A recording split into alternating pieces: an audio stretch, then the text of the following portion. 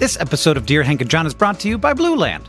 Did you know that about 5 billion, I checked that because that's a lot, plastic hand soap and cleaning bottles are thrown away every year? And if that's not bad enough, most cleaning formulas are 90% water, which is heavy. We're shipping around all this water using fuel when we don't have to. Every year, Americans throw away 25% more trash from Thanksgiving to New Year. This year, maybe turn the New Year's resolution into action that makes a difference by switching to Blue Land. Blue Land is on a mission to eliminate single-use plastic by reinventing cleaning essentials to be better for you and the planet with the same powerful clean you're used to. It's a simple idea. They have refillable cleaning products. They have a nice design. I have them in my home.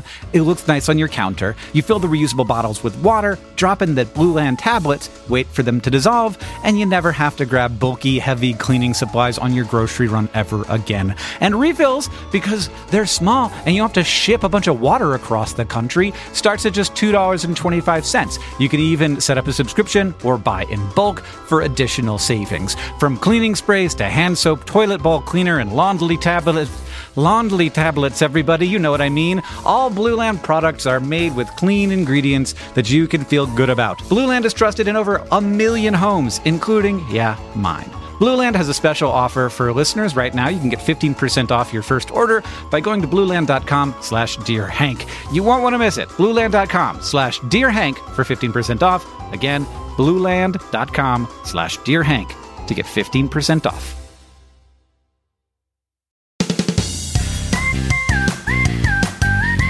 Hello, and welcome to Dear Hank and John. Nor as I prefer to think of it, Dear John and Hank. It's that kind of comedy podcast time where we talk about comedy and death and answer your questions and bring you all the week's news from both Mars and AFC Wimbledon. How are you doing, John? Not great. Not brilliantly, to be honest with you. The biggest problem I have in my life right now, Hank, and this is going to come as a huge surprise to you, is that I had an oral surgery yesterday, and it was complicated and painful. And it's not my favorite thing. I don't love dental pain, but I have it a lot. I also don't love dental pain, and I don't have it a lot. Well, in general, I find you to be a very lucky person. And also, right now, if you brag about not having dental pain, I am going to reach through the ether and strangle you. We did the Patreon chat just before this, and you told the story of why you are having your current dental pain. And I just want to tell everyone, just in case John doesn't want to tell that whole story right now, it's real bad, and ew, and I'm so sorry. I'm not going to tell the story again, but it is really bad. I'm not going to tell it mostly because it would lead to a not insignificant number of our listeners vomiting. Yeah. I mean, when you have like 100,000 people and you tell a story like that, you know somebody's going to get a little bit of something coming up. Whew. Well, yep. It's a beautiful day here in Missoula, Montana, by which I mean it's gross. But in comparison to other planets, I mean perfect outside. It's so true. I mean, just the fact of having weather is really excellent. I mean, actually, most planets have weather. They have a significant weather. And in fact, I would say more weather than we have here on Earth. Just like Jupiter's weather basically would take your skin right off. So, I mean, Venus's weather would even faster. You'd basically be... That sounds lovely. You'd basically be... cooked, but in a way that would be inedible if you lived on Venus. Delicious. Would you like a short poem for the day? Sure, John. Too bad I don't have one. Let's move on to questions from our listeners. Do you want to do the one that I posted on Twitter earlier today? Hank, I don't know if you know this about me, but I am no longer on Twitter. I know, so you don't know about this wonderful poem I wrote. Oh my God, you tweeted so many times today. What is it like? I tweeted to two feel times. That the world needs to hear from you multiple times a day? Actually, that's not fair, because I tweet all the time as Leon Musk. Leon Musk is not on social media hiatus. No. Just because I quit Twitter doesn't mean that Leon Musk also quit Twitter.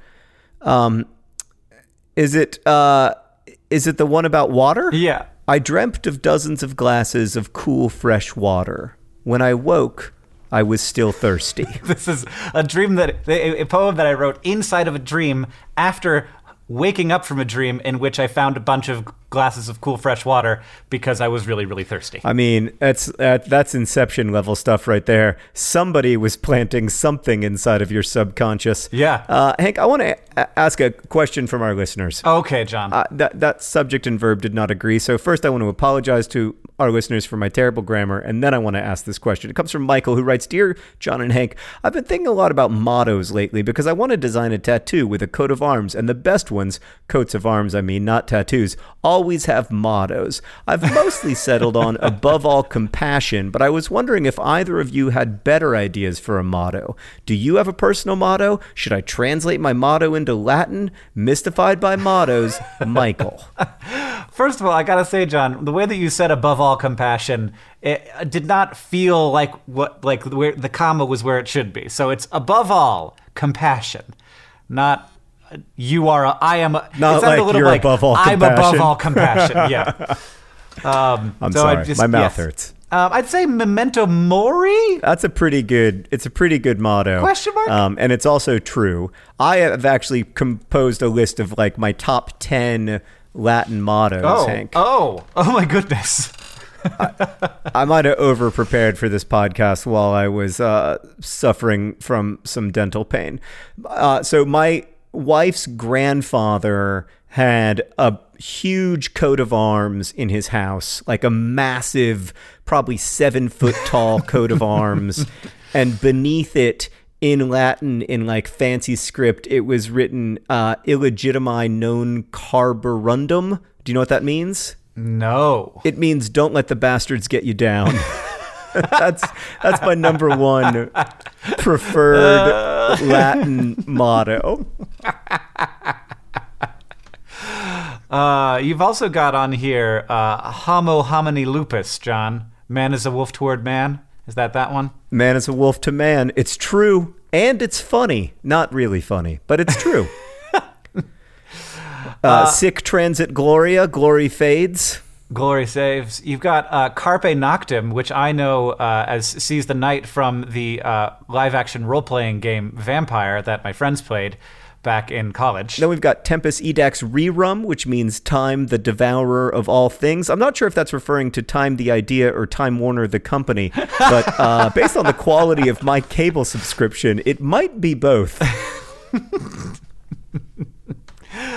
You've also got on this list Draco Dormiens Nunquam Titilandus, never tickle a sleeping dragon. Yep. Good advice, and also a good life motto.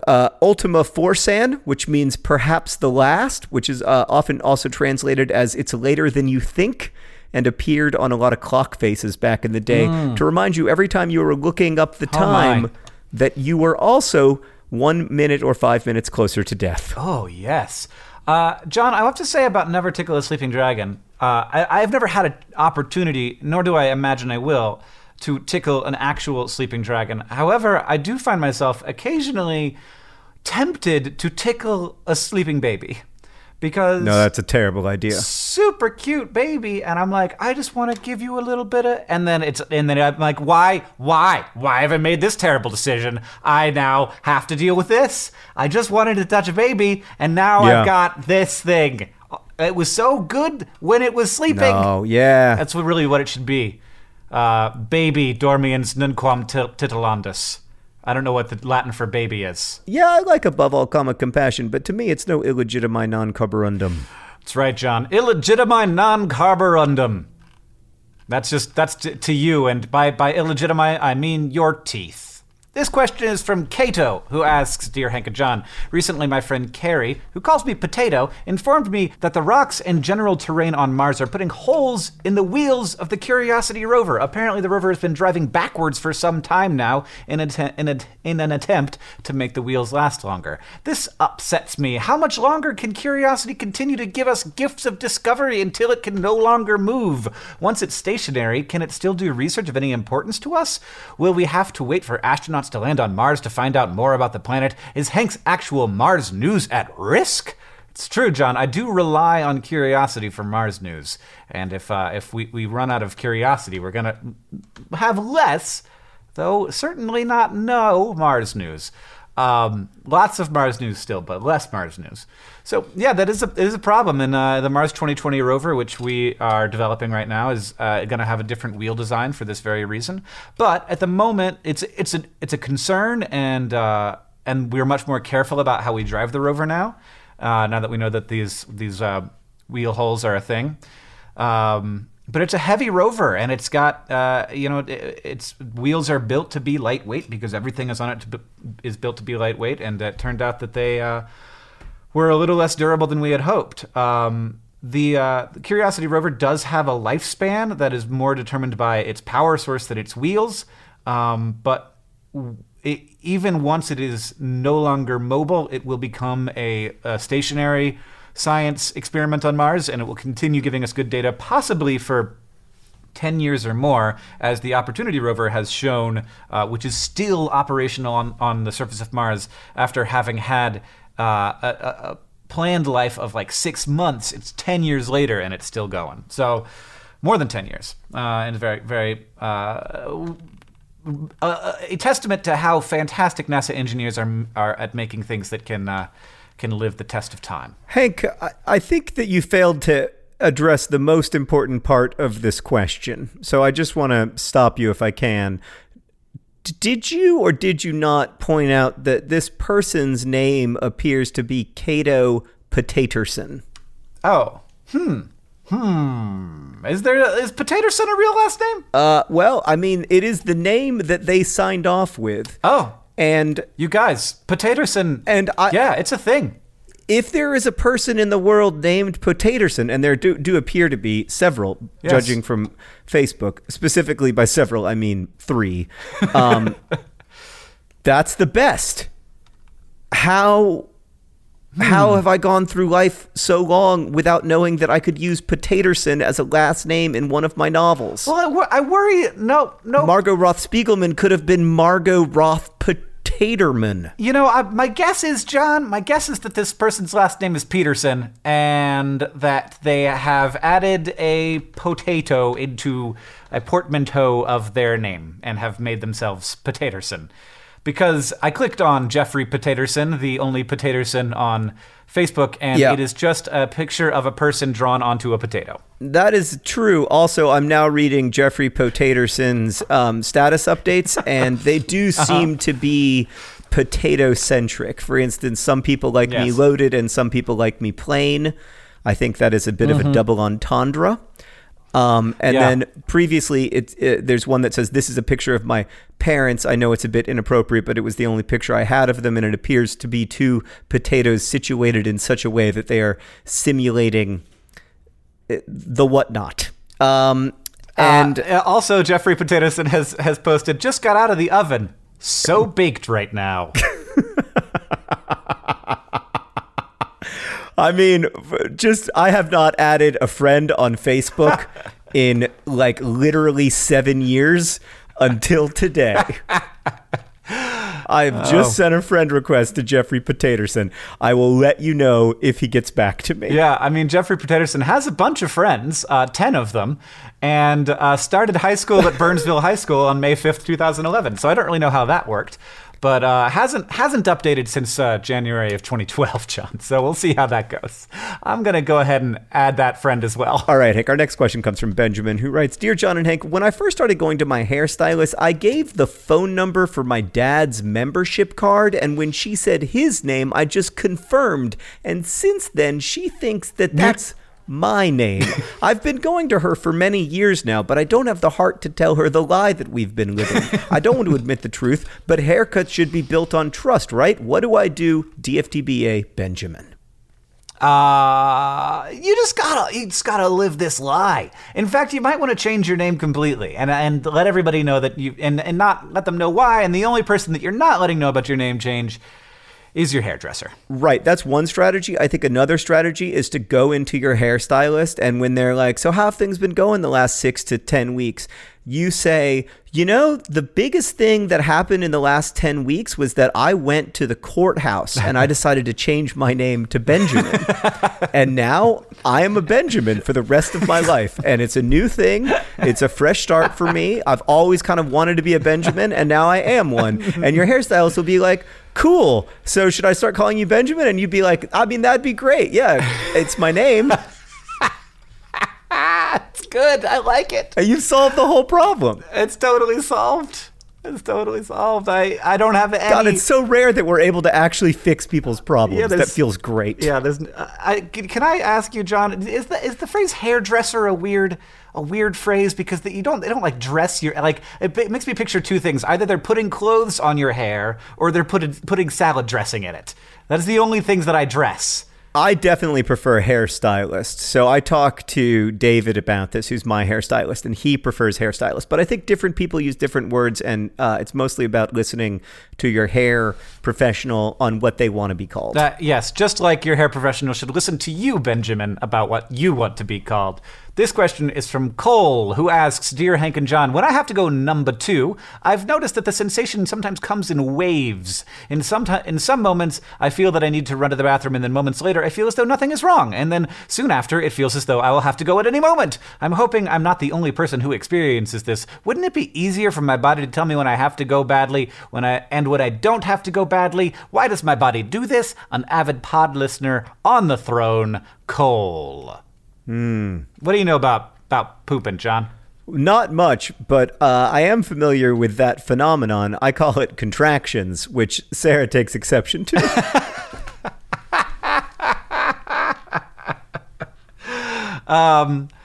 Yeah, I actually do know something about this. I think both because I am a bit of an aficionado of pooping, but also I know about how the human body works a little bit better than the average person. So you have basically a spot on the inside of your rectum that when it experiences pressure, it's like, now's the time to go. And it actually creates a little bit of a positive feedback loop where it will open, and that will allow for more pressure, and that will open it more, and that's why it can be hard to not poop. And that the reason that spot will be experiencing pressure is because the rectum is not empty, but also because your body, all the way from your mouth on down, has these muscle contractions that go in waves. And it's almost like, imagine it like you're milking a cow. Like, you take the udder and then you're like squeezing it down. And like, that's what's happening, that's what forces food and stuff through your digestive system.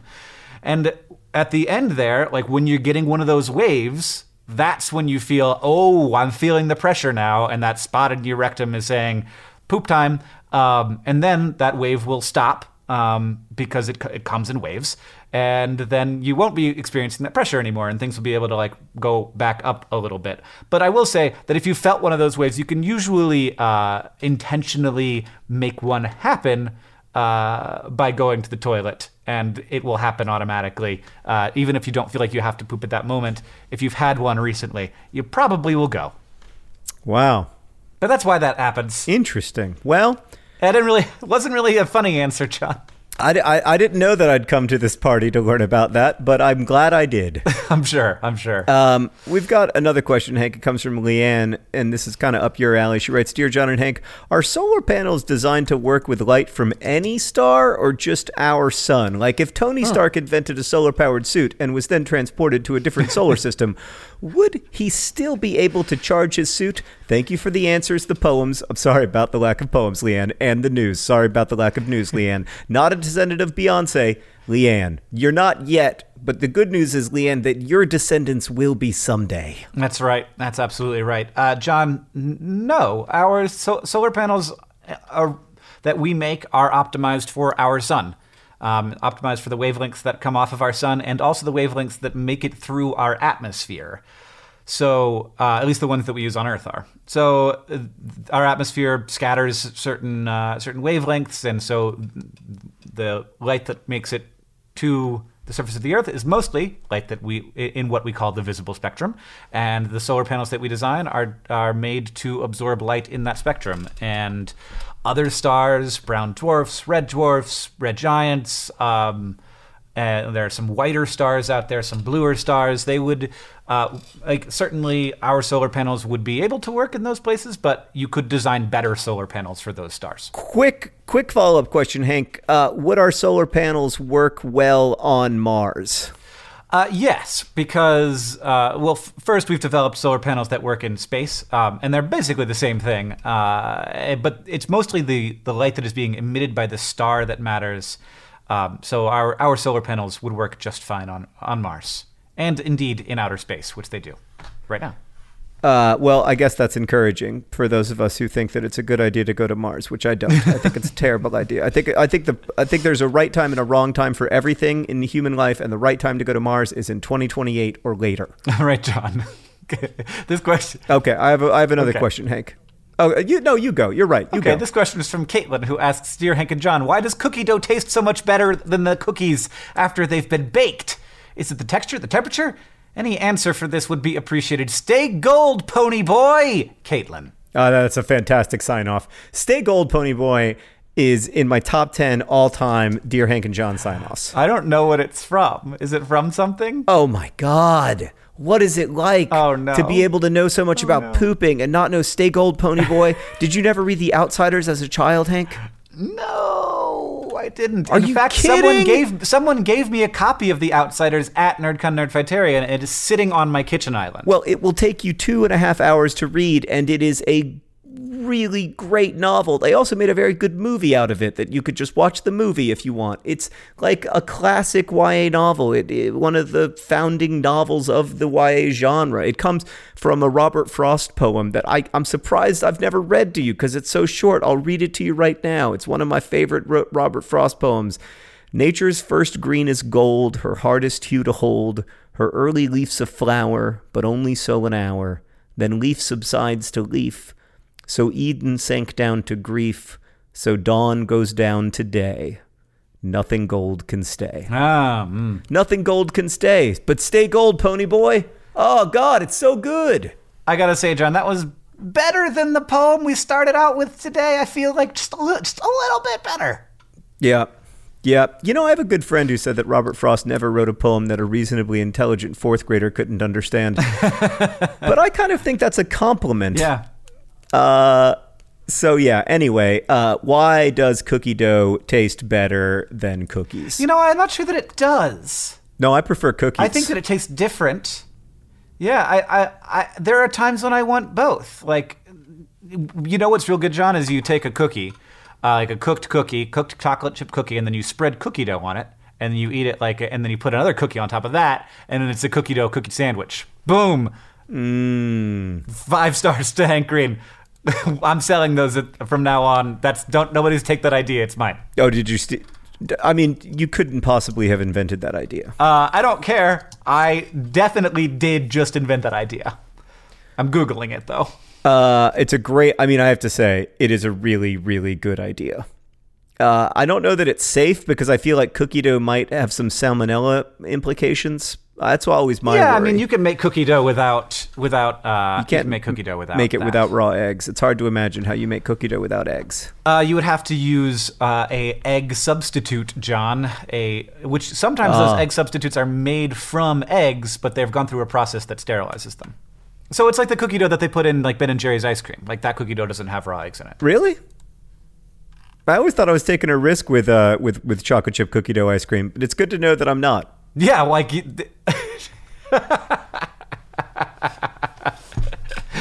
Yeah, no, you're good. But there is something to it, and I can't tell you. I don't have the science there, but I know that from my personal preference, sometimes I want one, sometimes they want the other. It's a really, really good idea, Hank, for a frozen treat that's like, you know those frozen treats that you can get where it's 2 chocolate chip cookies and in the middle it's ice cream. I can't remember what they're actually called, but if you just... Yeah, Chipwich. Sure. If you just put frozen cookie dough in that middle... you could have some magic on your hands. That's an interesting concept. I'd like to see you take it to market. Our next question comes from Lucy, who writes, Dear John and Hank, I'd greatly appreciate some dubious advice. I'm 19 and I've been best friends with a girl for 3.5 years. I am also a girl, and we are incredibly close. About 2 months ago, we started making out. I didn't know if I liked her, so we decided to kiss. I felt I probably wanted to kiss her because we were so close. Now we've been doing it for 2 months and enjoying it a lot, as well as seeing each other almost every day. I can't imagine my life or future without her. We don't know if we're in love, though. I've always heard that you just know when you're in love, but I feel like my situation might be different. How can you tell if you're in love with someone when you already love them deeply as a best friend? Is it easy to mix up romantic love with friendship love plus sex? How would I break this news to family and friends who would be extremely shocked to discover our relationship is not platonic? So many questions. Beetroot and polar bears, Lucy. Is that an Office reference, like very abstractly? Beets and bears and Battlestar Galactica? I don't know. I didn't get the joke. I'm not. you could. This is another place where our world of references does not have a ton of overlap. Like, I get jokes about The Outsiders. Like, I get jokes about The Outsiders, and you get jokes about The Office. So it's good. We That's complement right, each other. Anyway, yes. Hank, how do you know the difference between romantic love and friendship love, and how do you know that you're in love? I don't know. Like it definitely, when it starts as friendship, it's a different thing. And maybe like you have a little bit less of that, like, heart in your throat kind of feeling, where it's like, this is really happening, and oh my God, and I love this, and this person likes me, and it's so much, and it's like this positive feedback loop of affection and infatuation. That is the thing that is like being in love, and which is a wonderful feeling, but not necessarily the most important feeling that you're ever going to feel. But to me, it's like a friend that I want to hook up with, like somebody who I care really deeply about and also want to have relations with. Like, that's kind of, is that love? Asks the 36-year-old man. I don't know. I think that's why I wanted to ask the question, because I think it's complicated. I kind of agree with you that there is a culturally celebrated idea of being in love where you just know and it clicks all at once and there's no doubt in your mind that you're in love, and it's instantaneous and overwhelming and the candle is burning at both ends and will not last the night, and etc. But like, I have found that the most fulfilling romantic relationships I've had were with people I cared really deeply about as friends. Like, when Sarah and I started dating, we really liked each other as people before we ever started kissing. The attraction, the initial attraction, was definitely an intellectual friendship attraction rather than, an intense romantic attraction. But, when the romantic attraction came, it was powerful and an important part of our relationship, obviously. So I mean, I think you've got to, Lucy, when you say like you've heard that people just know, I don't think that, I've said this before, but I don't think that love is like a station on a train stop or something. It's not like a place you arrive at and then stay in for a certain amount of time or forever. It's more of like for me at least, like it's more of a process than an event, if that makes sense. Mm-hmm. Yeah, definitely. I think most things are more processes than events, though. Events are so overrated and processes are so underrated. Yeah, I mean, it's hard. It's that thing. Like, there's a moment and you can celebrate a moment. We have this problem all over our society and even all over my life, where like in a way, societies, like the reason we create ritual is to give the significance of an event to the reality of the process. And like marriage to me is that same thing. Like, marriage isn't right.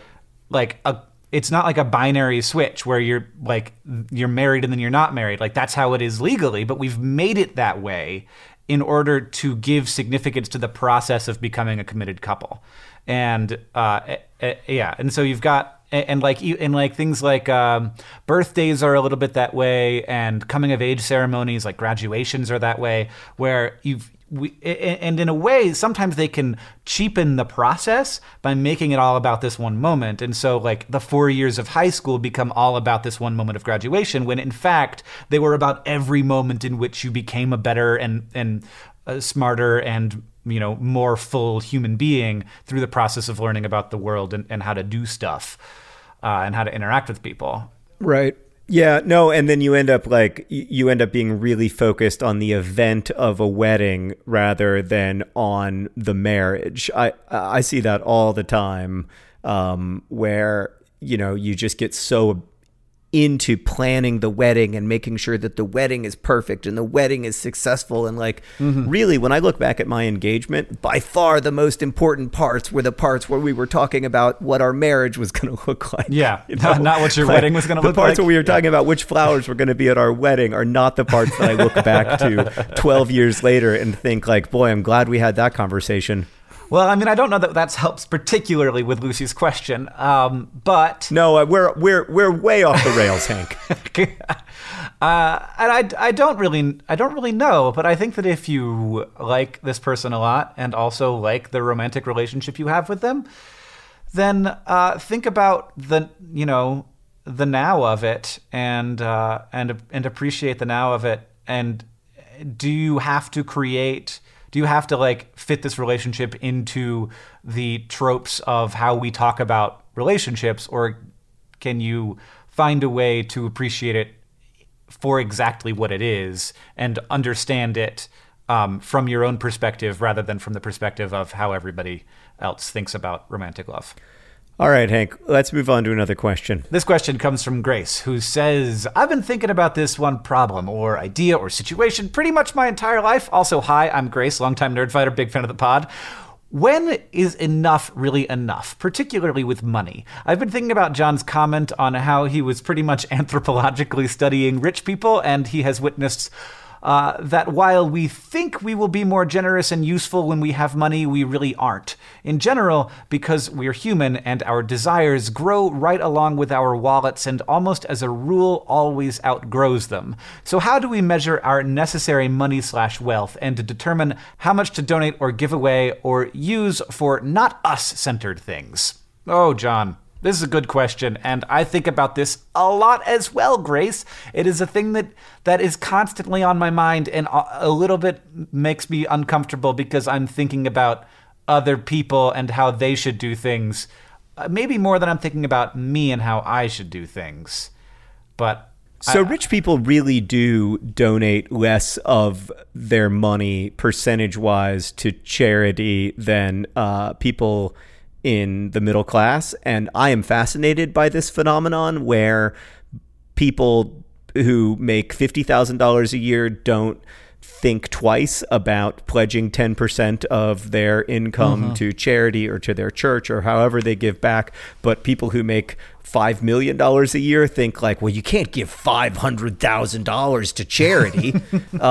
And so it really is true that people in the upper income brackets give a much smaller percentage on average of their wealth to charity than people who are in lower income brackets. And I think that is because it genuinely never feels like enough. There is always one more thing that you want to have. I mean, in this email, Hank, Grace goes on to talk about how for a long time she was living in a car with her partner in order to save money and still felt a lot of guilt about the money that she was spending. So, when I'm like hanging out with people who belong to country clubs, the level of cognitive dissonance is overwhelming, but like the level of cognitive dissonance in my own life is also overwhelming, right? Because I do all kinds of things and buy all kinds of things that are ridiculous and completely unnecessary, and that are very hard to justify. So I have no idea where the line is. I don't think that I draw it well in my own life, but I don't want to be looking to make more money because in my own life, I think I have known that it doesn't make me more happy. Yeah. Like, it made me more happy for a while, but then I hit a wall after which it didn't really increase my happiness much. Yeah, I mean, I think it's worth noting that there's just a weirdness to economic inequality, and people don't think in terms of percentages, but the world operates in terms of percentages. So, if you have $500,000 and you invested in the stock market and the stock market goes up 10%, then you made a lot more money than somebody who had, $5,000 in the stock market. And that's how that works. And when you have more money, you can make more money. But it also seems like, well, shouldn't we all kind of give the same amount in terms of absolute dollars? Because like $500,000 to charity is it's a lot. Like, I don't even know how to do that without like messing up the charity's finances. Like if the charity's too small, you could and you want to give them a one-time gift, you could mess stuff up. It's you almost have too much power, and that responsibility becomes like scary, or you don't know how to wield it properly, or you start to convince yourself that people aren't going to do as good a thing with that money that you would do. You also start to feel like it's yours, I mean, there's a weirdness to... That's something that Bill Gates said to me when I visited Ethiopia with him. Not to drop names, that was the worst name drop I've ever done in my life, but this is true. He never talks about giving money away. He always talks about giving money back, as if it really isn't, his. Now, that noted, Bill Gates lives a very nice life. I mean, I don't think Bill Gates is wanting for any of the material joys of the world. But I do appreciate that lots of people who have billions of dollars don't give back because they think that the money is truly, deeply theirs. And I don't feel that way. So I guess I don't know. I don't have a good answer to this, Grace. I think it's really hard and complicated, and I am trying in my life to give more back and take less. Yeah, and I also think that as there's just percentage-wise, there's a lot of a fairly large number of people who listen to this podcast who have a lot of money, because in the last 10 years, we've all heard that the majority of the economic gains of the recovery went to the rich, and that means that a lot of people in the last 10 years have gotten pretty wealthy, and more and more people are kind of having to deal with the fact that they have the ability to have an outsized amount of influence, and that maybe they're feeling even guilty about the money that they do have and don't know what to do with it. And so I've been thinking about, and I also am in that situation. And so I've been thinking more about how do we structure society in a way that actually allows those benefits to not just affect such a tiny number of people.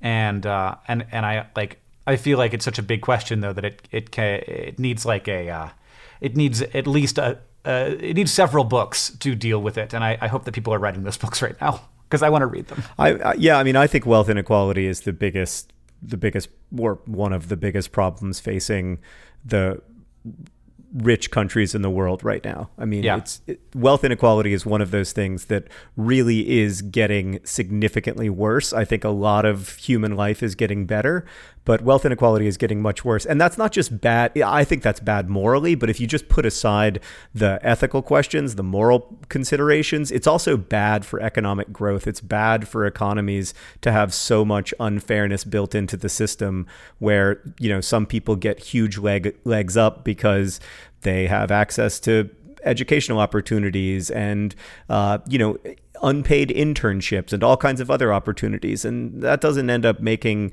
an economy where everybody has equal opportunities and where lots and lots of people can be maximally innovative. It ends up creating this really unequal economy. And, it's a big concern to me. Which reminds me, John, that this podcast is actually brought to you by Huge Legs Up, the plural of Huge Leg Up. Possibly, is it huge leg ups or huge? You're not entirely sure, but Huge Legs Up, fighting to be the plural of Huge Leg Up. And of course, today's podcast is brought to you by Jeffrey Potaterson. Jeffrey Potaterson, Facebook's only Potaterson. And additionally, this podcast is, of course, brought to you by Hank Green's brand new chocolate chip cookie dough cookie sandwiches. 2 cookies with cookie dough on the inside. It'll make you squeal with heart disease. Cookie dough cookie sandwiches by Hank Green. I think you might want to work on the branding a little bit there, Hank. I'm on it. People don't like... Okay, yeah, good idea. All right. And lastly, today's podcast is brought to you by Time. Time, really not a very good cable provider. And also the devourer of all things. I mean, it's so true. It's so true. So we all know there are things in life that you have to compromise on, but there are two things that you shouldn't compromise on. One is name brand Dr. Pepper. The off-brand stuff just doesn't hit the same. And another is, of course, your health. So don't go back to that one doctor who uses your appointment to catch up on the latest headlines or their family group chat or the crossword puzzles just because they're available right now, or take your slightly sketchy insurance. Instead, check out ZocDoc, the place where you can find and book doctors who will make you feel comfortable, listen to you, and prioritize your health. And you can search by location, availability, and insurance. So literally no compromises here, because with ZocDoc, you've got more options than you know. ZocDoc is a free app and website where you can search and compare highly rated in-network doctors near you and instantly book appointments with them online. You can filter specifically for ones who take your insurance, are located near you, and treat basically any condition you're searching for. And the typical wait time to see a doctor booked on ZocDoc is between 24 and 72 hours. So go to ZocDoc.com/DearHank and download the ZocDoc app for free. Then find and book a top-rated doctor today. That's ZocDoc.com/DearHank. ZocDoc.com/DearHank. Okay, Hank, I've got a question for you, and you won't understand why I'm asking it for like the first 2/3 or so of the question, but then you will understand. This question comes from Allison, who writes, Okay. Dear Brothers Green, although she said that in French, and I don't know how to say stuff in French, so I just translated it. I am an English professor who's been teaching Charlotte Bronte's novel Villette. I might have said that wrong. In rereading the book with my class, I came across my favorite line from the book again. The main character, Lucy Snow, has been suffering from what I think we would today call depression. She calls it despair and a fever of the nerves. That's actually a really good phrase, fever of the nerves. I can, that resonates. Her friend/doctor tells her that the cure is to, quote, cultivate happiness. In response, she thinks, no mockery in this world ever sounds to me so hollow as that of being told to cultivate happiness. What does such advice mean? Happiness is not a potato to be planted in mold and tilled with manure.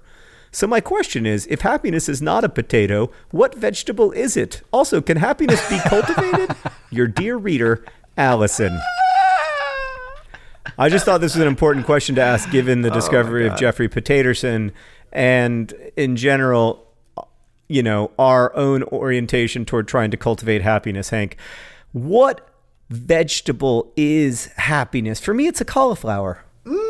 Cauliflower. I mean, I don't know, John. It seems like a pretty bland vegetable for happiness. Do not ever again say that cauliflower is a bland vegetable. Okay, I will not ever again say that cauliflower is a bland vegetable out of respect to my brother, John Green. Good Lord. Cauliflower is delicious and amazing, and it's one of the world's healthiest foods, according to worldshealthiestfoods.com. So shut your mouth. I'm sure you looked that one up, John. I did. I was Googling cauliflower to try to learn some things about it really quickly so that I could defend it against your accusations that it's bland. Hank, do you know that cauliflower was Napoleon Bonaparte's favorite food? No. I don't know that that's true. It's a speculation on my part.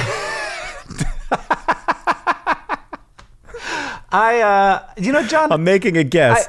But it's an educated guess because cauliflower is delicious, so it's totally possible. Do you know that there's such a thing as purple cauliflower? I have heard of this. John, how do you... So I would say that purple cauliflower is the vegetable that you have to cultivate like happiness. So that's my final answer. So if you can cultivate happiness, and happiness is a cauliflower, how do you cultivate that cauliflower happiness? Hank, can you name the 3 nations that produce the most cauliflower? I'm going to go with the United States of America. Third. And 2 other countries. India and China, second and first.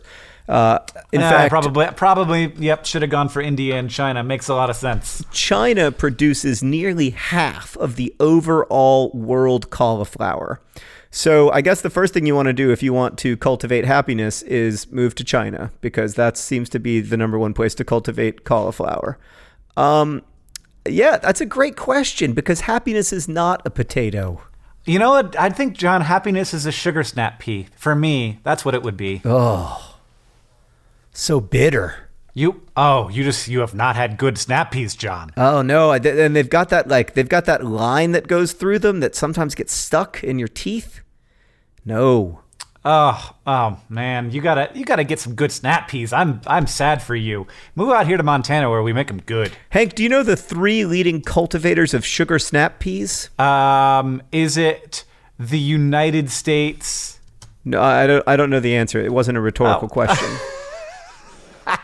I just wanted to point out that I know more about cauliflower than you will ever even know about sugar snap peas. That's definitely true. I even tried to Google it and failed.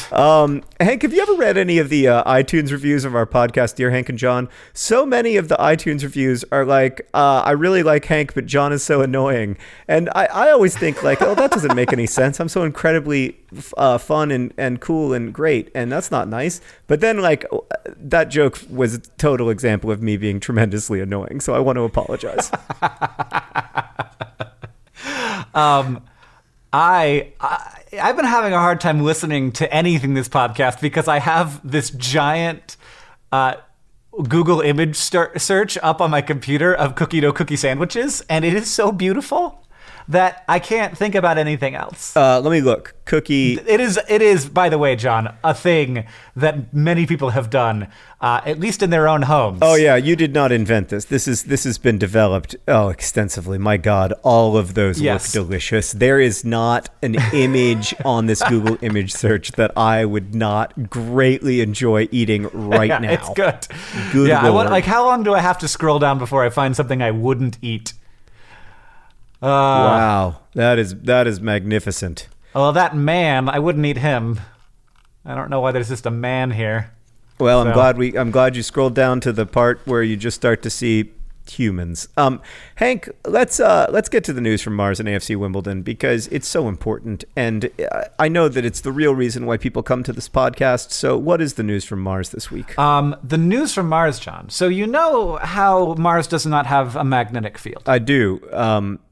Oh, that reminds me, though, that the Magnetic Fields have released a really great new album. So everybody check that out. Okay. And the primary way the magnetic field of Earth helps us is not just in figuring out which way is north, but also in protecting us from the radiation that is being thrown out by the sun in the form of the solar wind. And if you were on the surface of Mars, you would not be protected from that radiation, and it would hurt you, and eventually you would probably get cancer and die.